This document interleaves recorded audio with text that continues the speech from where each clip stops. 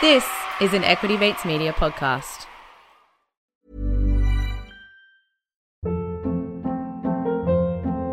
Hold up. What was that? Boring. No flavor. That was as bad as those leftovers you ate all week. Keke Palmer here, and it's time to say hello to something fresh and guilt-free. Hello Fresh. Jazz up dinner with pecan-crusted chicken or garlic butter shrimp scampi. Now that's music to my mouth. Hello Fresh. Let's get this dinner party started. Discover all the delicious possibilities at hellofresh.com.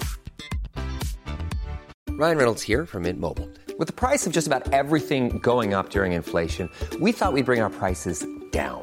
So to help us, we brought in a reverse auctioneer, which is apparently a thing. Mint Mobile Unlimited Premium Wireless. How to get 30, 30, bit to get 30, bit to get 20, 20, 20, bit to get 20, 20, bit to get 15, 15, 15, 15, just $15 a month? Sold! Give it a try at mintmobile.com/switch.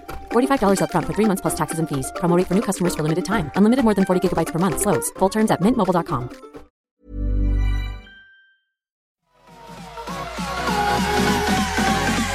Equity Mates. I will say this about investing. Everything you do learn is cumulative. What I learned at 20 is useful.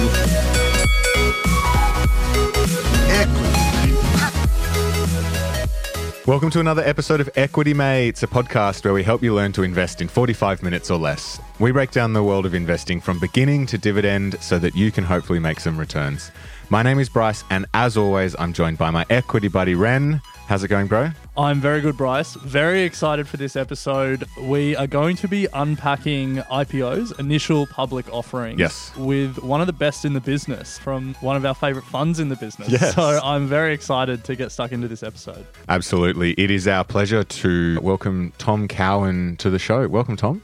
Thanks for having me. Great to be here. So we've got Tom on to, as Alex said, unpack all there is to know about the IPO process from the point of view of TDM Growth Partners. So Tom is co-founder and member of the investment team at TDM Growth Partners. Alongside his fellow partners, Hamish Corlett and Ben Giz, Tom has grown TDM from 1 million to over $1 billion in assets under management. So pretty impressive. Over the years, Tom has sat on a number of several ASX-listed companies and was the youngest chairman of an ASX 200 company. So a lot to unpack there, Tom. But firstly, can you start us off by telling us a bit about TDM? Yeah, I'd love to. So TDM's been going 15 years, and really what we're about is investing around the world in both public and private businesses.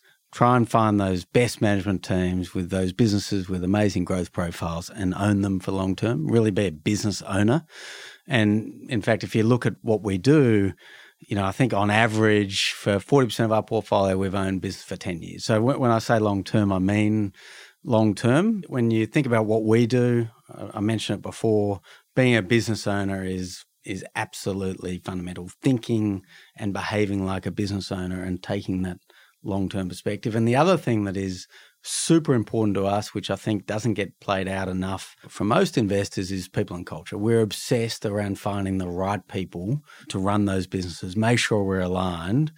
And when you found the right people do special things. And that's what we've found time and time again. Whenever we've made mistakes, it's been around the people. So they're really some of the key things that we look to and obsess about, so to speak. So, Tom, for our listeners who haven't perhaps joined the dots, we did have your brother, Ed Cowan, on the show. Great interview talking about, you know, everything that TDM has to offer and a bit more about your investing process. So if you haven't listened to that episode, we suggest going and listening to that again. Yeah, no, you can get much more details there about TDM in terms of how we approach things. It was great to have Ed on the show. I sort of lost my name for about 5 years there when he was playing cricket for Australia and was just introduced at board meetings or other meetings as Ed Cowan's brother. And as I like to say now, I'm Ed Cowan's boss. So. Love it. Well, go and check that out. It was a great episode. Now, Tom, one of the reasons we're particularly excited for this episode is we're going to be talking about IPOs, but we're not just going to be talking about them in abstract terms. You've helped some pretty notable companies through the IPO process. Pacific Smiles, Baby Bunting, Tyro Payments. So we're keen to unpack the IPO process and talk about the experiences that you've had with some of these companies that a lot of people are aware of. Bryce in particular is the number one fan of Baby Bunting in Australia. anyone can challenge him on that. He's number one. Number one ticket holder. I guess we want to approach it with a bit of a timeline structure. There's a lot of work that goes in before the stocks start trading on the ASX. So to begin with, how far out from actually listing on an exchange does a company begin preparing for an IPO? We always say it's a 2-year process to get ready for IPO. A lot of people that you see looking to list a business do that far quicker. But in our view, to make sure you're IPO ready and that you are going to be successful as a public company, we think it's a lot of work over 2 years to make sure you're IPO ready.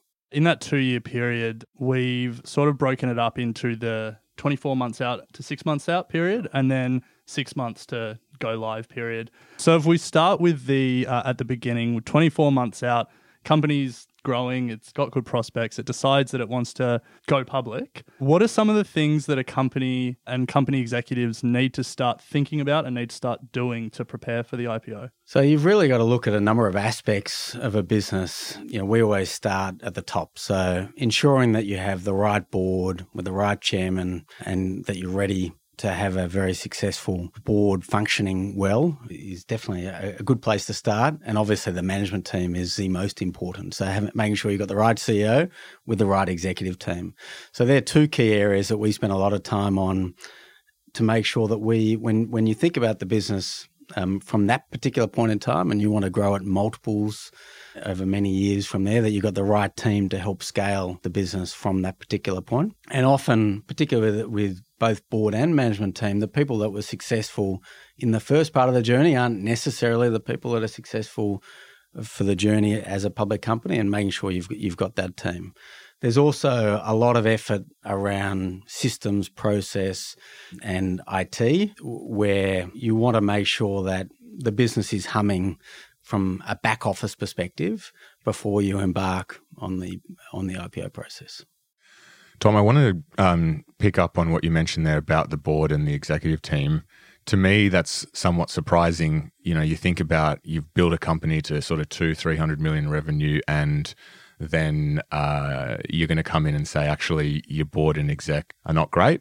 Is that often the case when this sort of thing happens for an IPO? And what are you exactly looking for in the CEO or the board or the exec team to sort of comfort you that going forward they are the right people? So each business is obviously different. I would say most businesses probably don't actually have a board. Yeah, right. At that particular point in time as a private business. What we've found, the most successful businesses we've been associated with do have a board, and that they've actually already thought about that prior to us investing. But ensuring that that is the right board for the next stage is certainly a very important part of the process. In terms of the management team, once again, it does, it depends on the specifics. I'm not saying you don't have the management team. I would say it is a reasonably common occurrence that there will be new members to the executive team in that period to ensure that you've got the right complete team to scale to many times your size.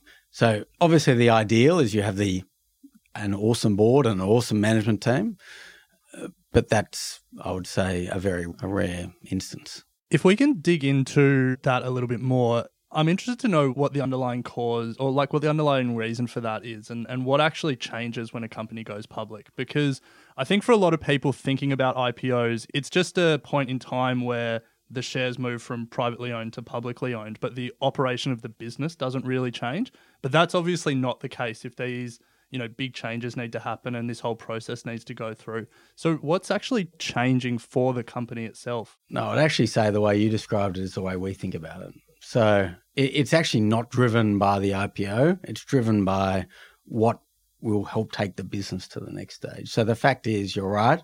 You're going from private to public. It's purely a transition from a legal perspective. Our view on this IPO process is you're doing things that ensure that the business is successful. As it happens, the private to public transition is common at that rough size. And so it's not necessarily the going public part that is the driver. It's about how do we take that business from 200 or 300 million revenue to $1 billion.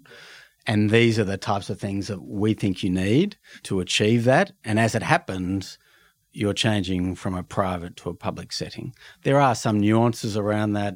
Obviously, as a public company, you have a whole raft of things with shareholders. You need to be very good at communicating, very clear around communication with shareholders. So there are things like that are nice to have, but our experience with that is a great CEO, a great management team, they can pick that up reasonably quickly. So it's not you don't necessarily need that experience as a public company CEO or CFO to achieve that, to be successful in the public setting. And I think Baby Bunting is a great example. Matt is awesome. Darren is awesome.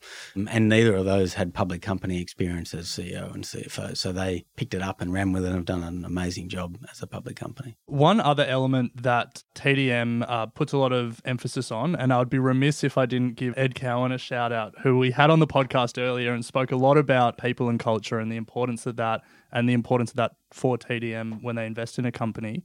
How do you think about people and culture when it comes to transitioning and going through an IPO? Is that, I mean, it's a tough thing to define at the best of times. How does TDM as an outside investor sort of assess where that's at and then decide if then that needs to be a focus of change? I would say, once again, we think this is good process for any company of that size and scale, whether private or public. But in order to be successful in the public setting, you want to make sure that you're humming and that the business is humming. And for the business to be humming, you need the right people and culture at that particular point in time. So there are a number of ways to measure that.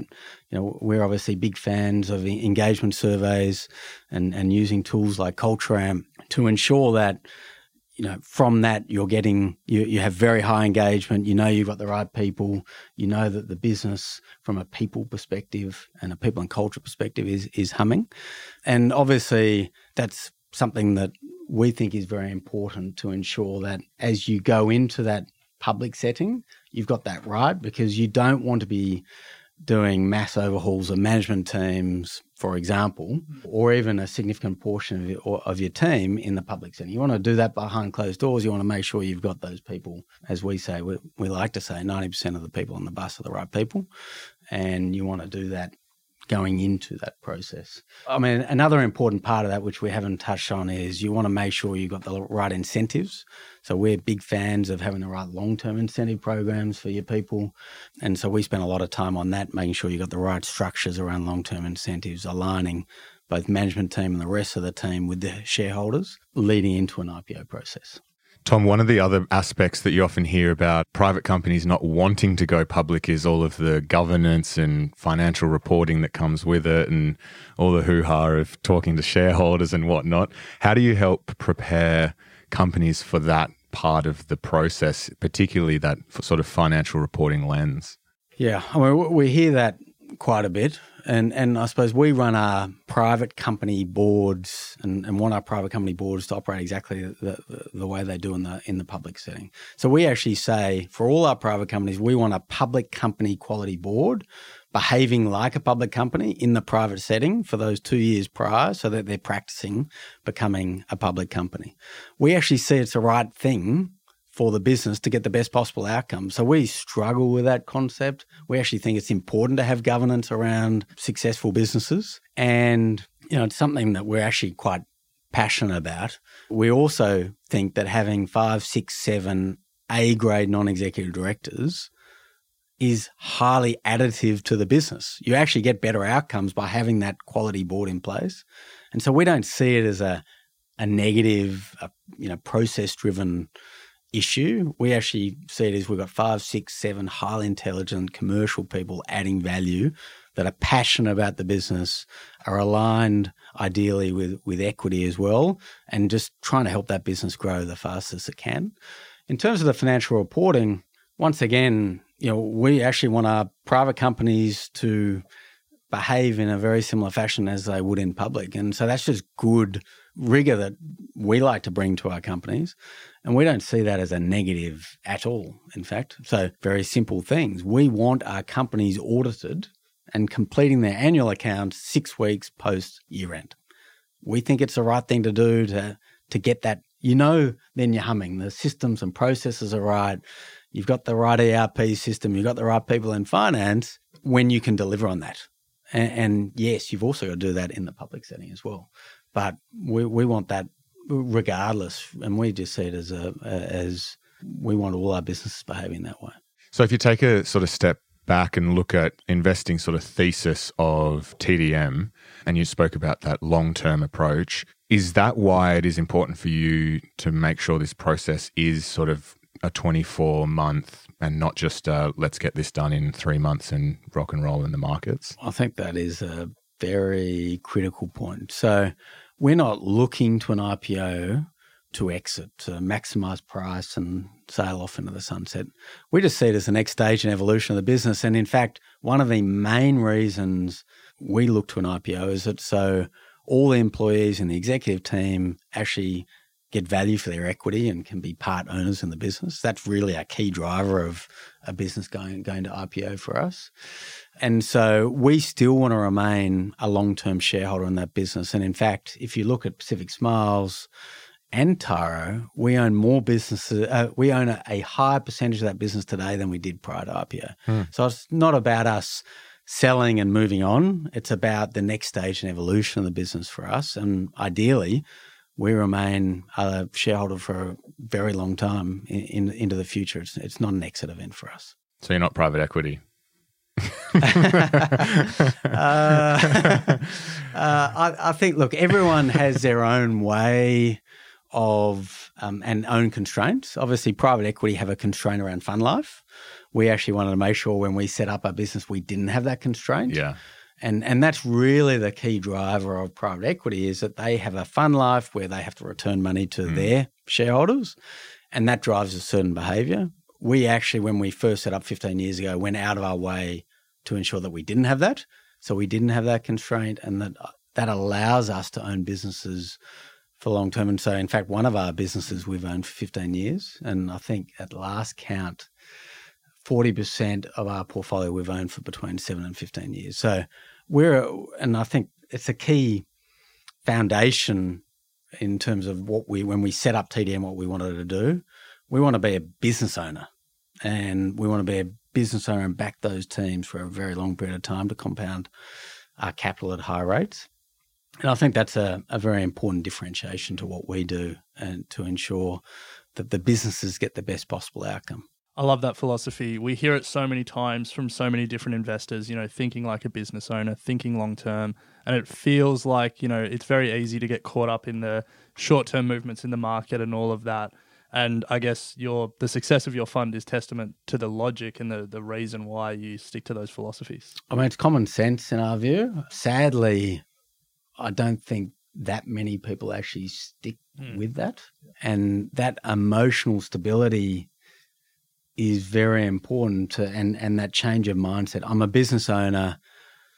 Businesses actually don't change in value every day. Yeah.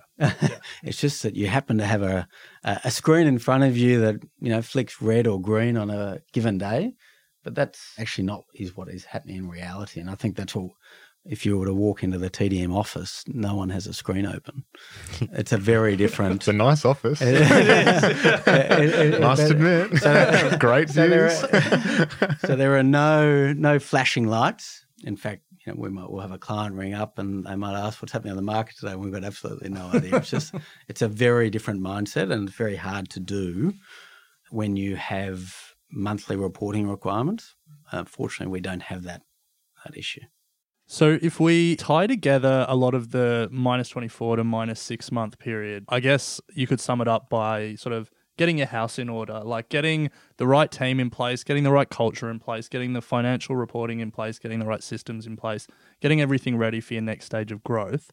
We've mentioned some of the companies that you took through that period and onto a successful IPO, Baby Bunting, Pacific Smiles, Tyro, without giving away anything that's, proprietary or anything that you can't talk about.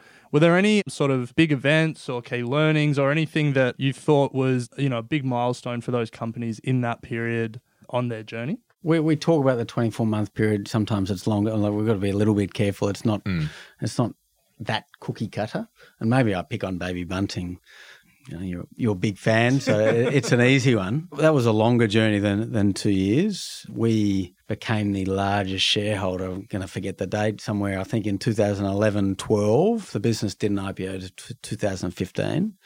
And there was a lot of work that happened between, let's call it 2011 to 2015. We found Matt and found an awesome CEO that has done an amazing job. That was very important. That business was a family business that didn't have that CEO to go to the next level. So Matt became very important in terms of recruiting him. We recruited the entire board. We recruited Darren, the CFO, so we made sure we had that right team. The business in 2009-10 didn't have an online presence at all. So we spent a lot of time helping the business refine its online strategy and really going deep there.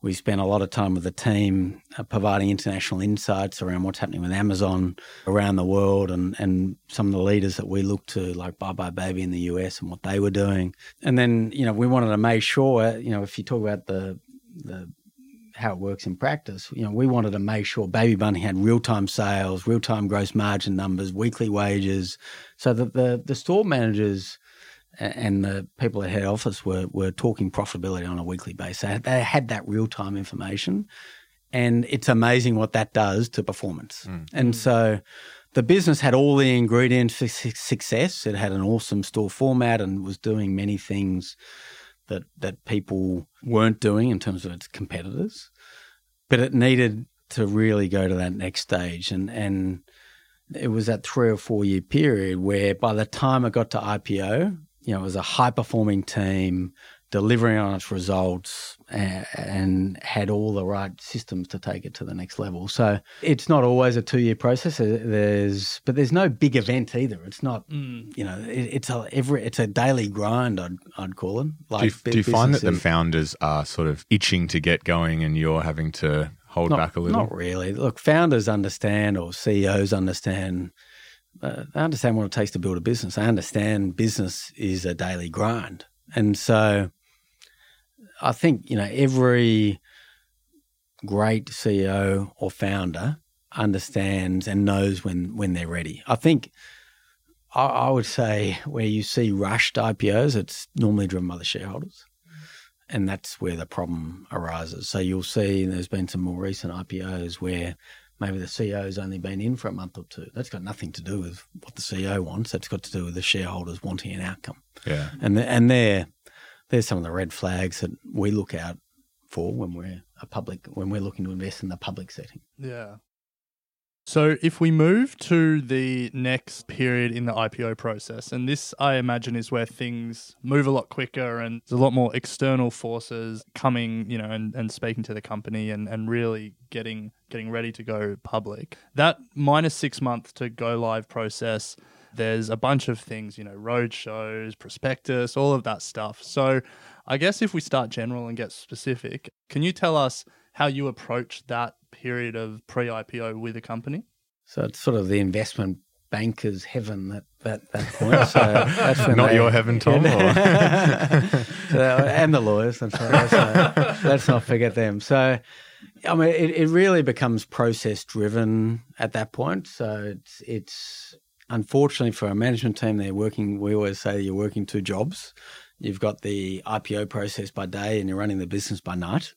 So there's a lot of work from a due diligence perspective that lawyers and friends at ASIC require that needs to get done. And it's really, that process is driven by the investment banks and the lawyers, and it's really a process. There are obviously various points of sensitivities that we have. We want to make sure our companies are presenting well. We want to make sure the management team, answer the questions in the appropriate way. We're obviously very sensitive to pricing. We want our businesses priced for success because we're going to remain shareholders for a very long period of time. So we want to make sure the banks are aligned with that when we deliver an IPO, it's going to be successful. Just on that, what does priced for success mean to you? It means that we're not pricing for an exit. So if you're looking to sell either a significant portion or the majority of your shares, you're looking to maximize price. And so you'll push those incoming investors as far as possible to maximize your outcome. We're not trying to do that. You'll see most often, or certainly so far, we will ideally sell no shares. Sometimes we'll sell a small amount of shares to facilitate liquidity. And the key for us is we want the institutions coming in to have a successful day, so to speak, in terms of that IPO day, that they've bought shares and things have gone well and it's gone up, and that will pay off in the future. When you have happy shareholders, that ensures that it takes a lot of pressure off the company, a lot of pressure off management, because you don't want those shareholders day one to be underwater. No one likes losing money, and that creates a lot of pressure when people start losing money. What about on the other side, though? If you see over in the US markets, particularly the big tech stocks that come on an IPO and they pop 40% and then they come down, is that to you a successful IPO if your stock pops 40%, or is that a mispricing? Yeah, there's a fine line. It's a very hard thing to do, and I think there's been a lot made of that, obviously. But it's interesting, particularly if you look at the US technology stocks, they're often $100 million raises, for example, in a $2, $3, $4, $5 billion business. It's a small proportion of free float that's actually trading. And so you get a lot of demand for these high-quality businesses, and there's a small available pot, and that can drive some very significant day one outcomes.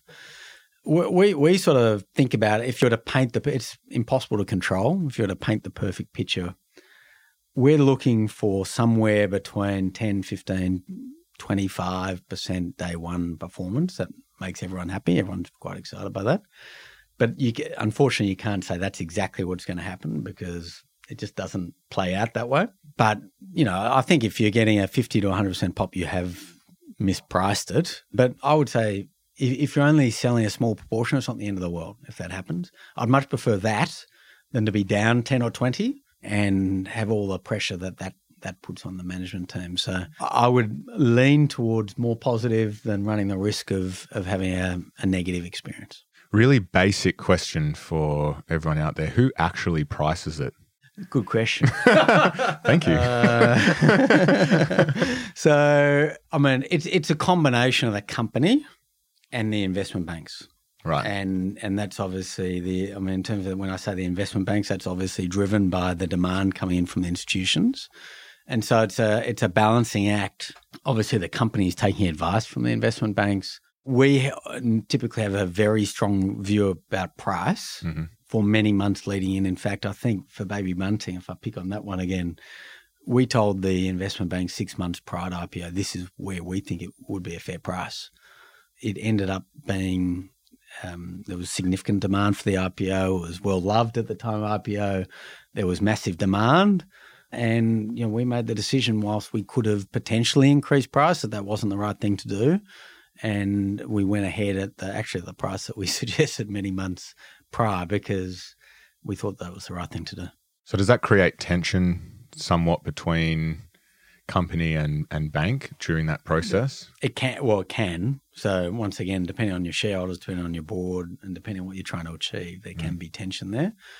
I would say it's rare for us to have tension, because we care about the next 5 to 10 years, not the first day. So we're going to price it and go in on the basis we want it to be successful. So that takes attention out. If you're pushing for a price maximization event, you'll have a lot of tension. Is that because the investment banks want it lower so they can sell the shares? Well, it makes it easier. Yeah. They also want their clients, which happens to be both the company and the incoming shareholders, they want them to have success as well. So the investment banks are in a tricky situation from that perspective. And that's just a fine line. But once again, I would say with our IPOs, there's been close to no tension around price, because we've wanted successful IPOs. So it tends to be a happy experience for everyone. No. So there's a number of other events that happen in that 6-month period. The Investor Roadshow is obviously often spoken about, but for retail investors, unfortunately, at least to this point, we don't have access to see the companies present. That's mainly an institutional focused thing. The prospectus is something that anyone can read, and for retail investors, often it's probably the best insight we get into how the company thinks about itself and its future plans. I imagine there's a lot of work that goes into forecasting the future and agreeing on a forecast for the future that everyone can get on board with. What's the process like that, trying to predict the future, put it on paper and then send it out to the world? Just make it look as rosy as possible, right? Well, every word is verified, so let's just say it's painful. Okay. The actual process is very, very painful, and literally every word is underlined and verified. That's a sort of something that is not that enjoyable. But in terms of, I mean, you're right. It's very, unfortunately, in Australia, it's very hard for retail investors to see them present. I would, however, recommend in the US, Retail Roadshow, awesome. You can actually, there are half-an-hour presentations of management teams on Retail Roadshow for US IPOs. Is that a website? That is a website, Great. free of charge. So there's for those that are willing to invest internationally, I would highly recommend. Love to bring that to Australia because we're a big fan of equality and transparency and think it's actually the right thing to do. So not here yet, but hopefully one day. Yeah, I would love, Maybe that's love to be part of the process. Equity Mates add-on we can explore. There we Don't go. give away. There we go. Don't give away. We're going to edit this IP bit on out the of So, the and in terms of the prospectus, I mean, it's actually important. It's not just rosy. You really want a prospectus to give a very clear understanding to everyone. What is that competitive advantage of the business and what are the future prospects? And ideally, what we actually do is a little test. We actually give someone in the team the prospectus, this is prior to lodgement, and say, go build a model. And based on that, how does your model that you build just on the prospectus, you know nothing but that information in the prospectus, how does that compare to our internal 5-year forecast? And ideally, they're roughly the same. If we've achieved that, we've nailed the prospectus. Okay, so is the approach very much to try and replicate what your internal forecast rather than going for like an under-promise and over-deliver sort of model? Well, look, I think everyone wants to beat their prospectus. I'm talking in a range, but you want it to be broadly in a range, and you wouldn't want it to be over. Yeah. So you don't want it to be over. But, if it's directionally in line with your 5-year model, that's a great outcome. It means a retail investor that does the work or an institution that does the work gets roughly to the same answer. So, Tom, before we move to some actionable insights to close out this episode, once you've taken the company through this journey, they've hit the markets, they're a public company, where does your involvement then go from there? So it does depend on the company. So we're still on the board of Tyro. We're still on the board of Pacific Smiles. Pacific Smiles actually listed in 2014. So there are two examples. Baby Bunting, we decided to exit our position a couple of years after IPO. It was obviously a super successful investment for us. We love the business. We love the management team, but we felt the time was right at that particular point in time. So at the moment, we have no involvement with Baby Bunting. So it really does depend on the situation. For those where we remain an investor and a board member, we remain active trying to help that business achieve the best it can achieve, as we did in the private setting. So really there's no difference. Where we remain involved, there can be a situation where we, for example, we don't have one at the moment, but where we're not on the board, we remain an investor, even though we were on the board prior to go into IPO, and we remain a long-term supportive shareholder. That is an important role for us to play. Tom, as Bryce alluded to, we want to get to some actionable insights, some things that our listeners and Bryce and I can take away and really apply to how we think about IPOs. And I guess you've stepped through a perfect IPO process, the textbook process that TDM thinks companies should go through to be ready for an IPO. How can someone like Bryce or I, who can't, see what you're doing at TDM, or we can't speak to company founders and company executives themselves, how can we from the outside looking in look at a company and assess whether they've taken the steps and they are ready or they're rushing the process? It's a great question.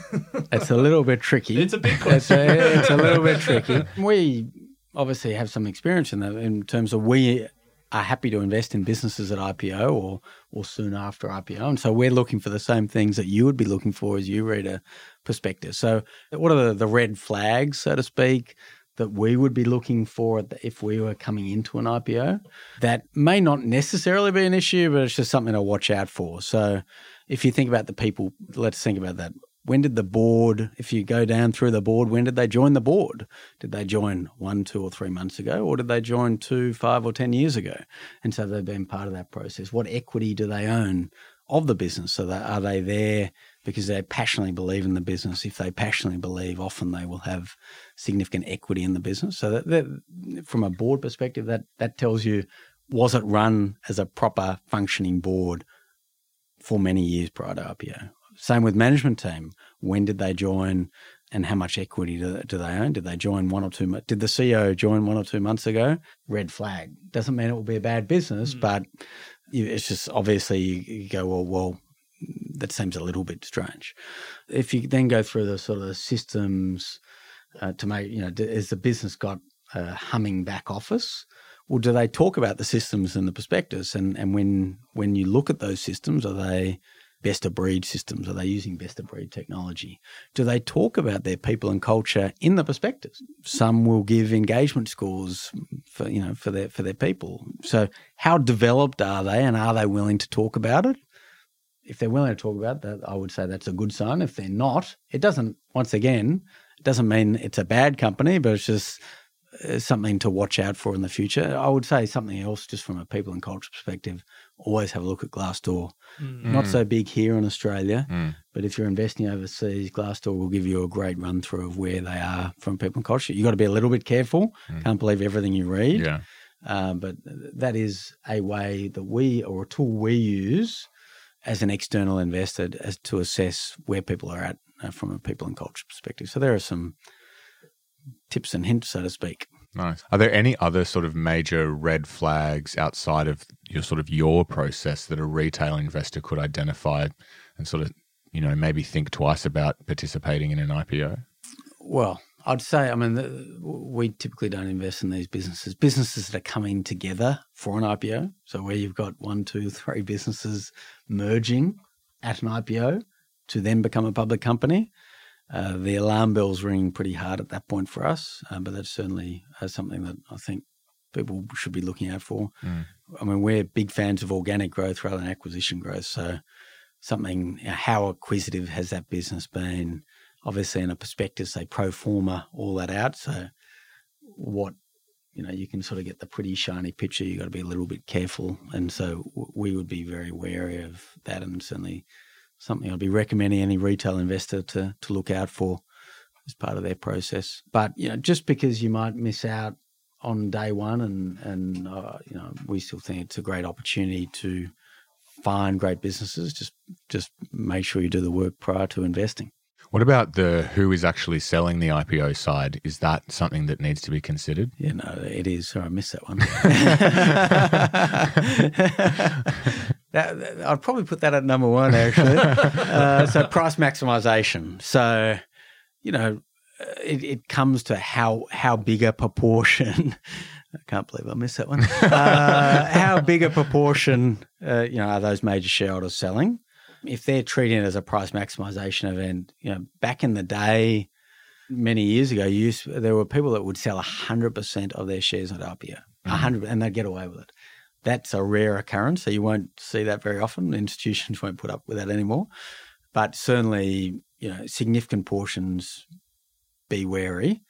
Doesn't mean it's going to be a bad IPO. They may have other reasons to be doing that, other pressures, but just something to be careful of. Obviously, ideally, you have people either not selling or buying would even be better. Do you think about the founder in the same way? Like, is there a sort of minimum amount of equity you would want the founder to hold, or is it mainly the big shareholders that you're looking at? It's an interesting one. We are actually happy for founders to sell some shares. Most people will actually screw up their face and think that's a bit strange.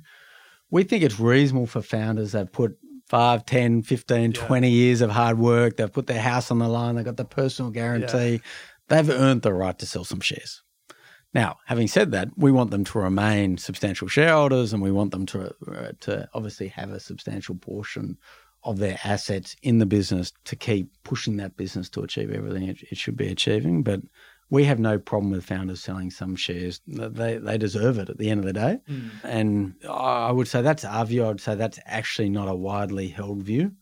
Most institutions hate when founders sell shares. we think that's wrong. As long as they remain significant shareholders and a significant portion of their wealth, we're very happy. I've got one more question about IPOs before we wrap, and it's not really related to Australia, but a trend that we're seeing out of America is special purpose acquisition I knew companies. you were going to raise that. And I'm just interested to get your personal thoughts on it, because I don't really know how to think about it, but it feels like every man and his dog right now is setting up a SPAC and IPOing it and then acquiring a company. How do you think about that trend? Do you think it will come to Australia? I don't know. It's reasonably new. It's obviously been very popular in the last 6 months. It seems like a SPAC a day at the moment. And direct listing is another trend. I know slightly not to what you asked, but I'd say direct listings is pretty interesting to us for those companies of size and scale that have significant number of shareholders already. It's actually a very fair process to go through. So we can definitely see the validity of a direct listing. The SPACs, I would say, we're still working through exactly how that plays out. Yep. So I think you'll see, and we're seeing quite a few SPACs, but actually now, where companies are effectively backdooring through them now in the US. I think let's wait and see what that looks like. I think the jury's out for the moment. Let's see. We'll have to get you back on and have a full conversation about it at some point. So, Tom, final question. How do retail investors actually get involved in IPOs? It's one of those things that we always, unfortunately, seem to be like third-hand sort of information. It's not until it all happens, and maybe that's just how things are at the moment. But yeah, what's your view on that? Yeah, look, it's challenging. And so at the moment, really the only way, and we'd love this to change, but at the moment, the only way is to be a retail client of the broker that is doing the IPO. And so at that point in time, you can participate. But yes, there's a 5, 10, 15%, maybe a 20% day one performance. That isn't the game. So yes, that's nice. That makes everyone feel great. The game is over the next 5 to 10 years. And so are you picking the right management team with the right business, driving and getting the right outcomes on a 5 to 10 year view? That day one outcome is sort of irrelevant. So you can buy day one, and there are many examples. Back in the day, we bought shares in JB Hi-Fi day one, super successful investment. Yes, it went up. I can't remember the exact number, 25, 30% day one.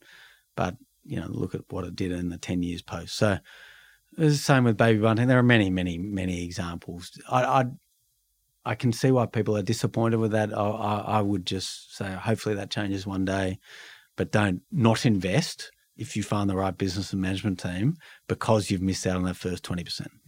Nice. Well, Tom, thank you so much for joining us. It's been an absolute pleasure walking through the IPO process. To everyone in the Equity Mates community, stay tuned because we've got an exciting episode to follow this where we're going to be walking through a bit of a real life example with a CEO of one of Australia's most well-known companies who is considering an IPO. So stay tuned for that, and we'll be walking through that with Tom. Now, if you have really enjoyed listening to what Tom has had to say today as well, there is a whole bunch of further information available at the TDM website around the IPO process, as well as a bunch of other awesome resources, everything from case studies on a number of their investments, some blogs around, people and culture and what they look for, and also the Scaling Up podcast, which is all lessons from the world's best CEO and founders. Head to tdmgrowthpartners.com to sign up to their quarterly email. Perhaps the second best email in town behind Equity Mates Thought Starters. We'll say second best email and second best podcast. It's honestly a phenomenal resource for sort of every sort of investor. Head there and sign up, and they'll send you a quarterly email as well as all those awesome resources. But Tom, thank you for your time. We're looking forward to the next episode. I appreciate it. Loved it. Thanks for having me. Thanks for listening to Equity Mates Investing Podcast, a production of Equity Mates Media. Please remember that everything you hear in Equity Mates Investing Podcast is general advice only.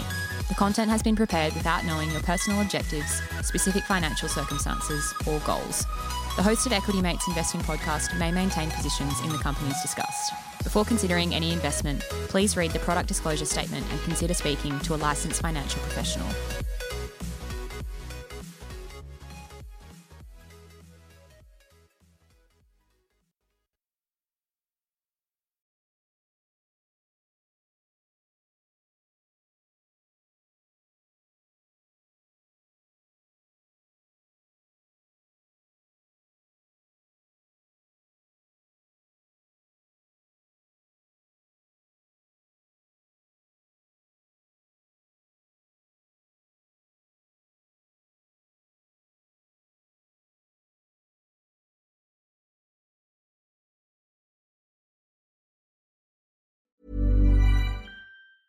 When you're ready to pop the question, the last thing you want to do is second-guess the ring. At BlueNile.com, you can design a one-of-a-kind ring with the ease and convenience of shopping online. Choose your diamond and setting. When you find the one, you'll get it delivered right to your door. Go to BlueNile.com and use promo code LISTEN to get $50 off your purchase of $500 or more. That's code LISTEN at BlueNile.com for $50 off your purchase.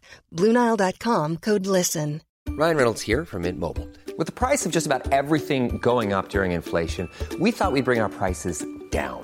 So to help us, we brought in a reverse auctioneer, which is apparently a thing. Mint Mobile Unlimited Premium Wireless. How to get 30, 30, bit to get 30, bit to get 20, 20, 20, bit to get 20, 20, bit to get 15, 15, 15, 15, just $15 a month? Sold! Give it a try at mintmobile.com/switch. $45 up front for 3 months plus taxes and fees. Promo rate for new customers for limited time. Unlimited more than 40 gigabytes per month. Slows full terms at mintmobile.com.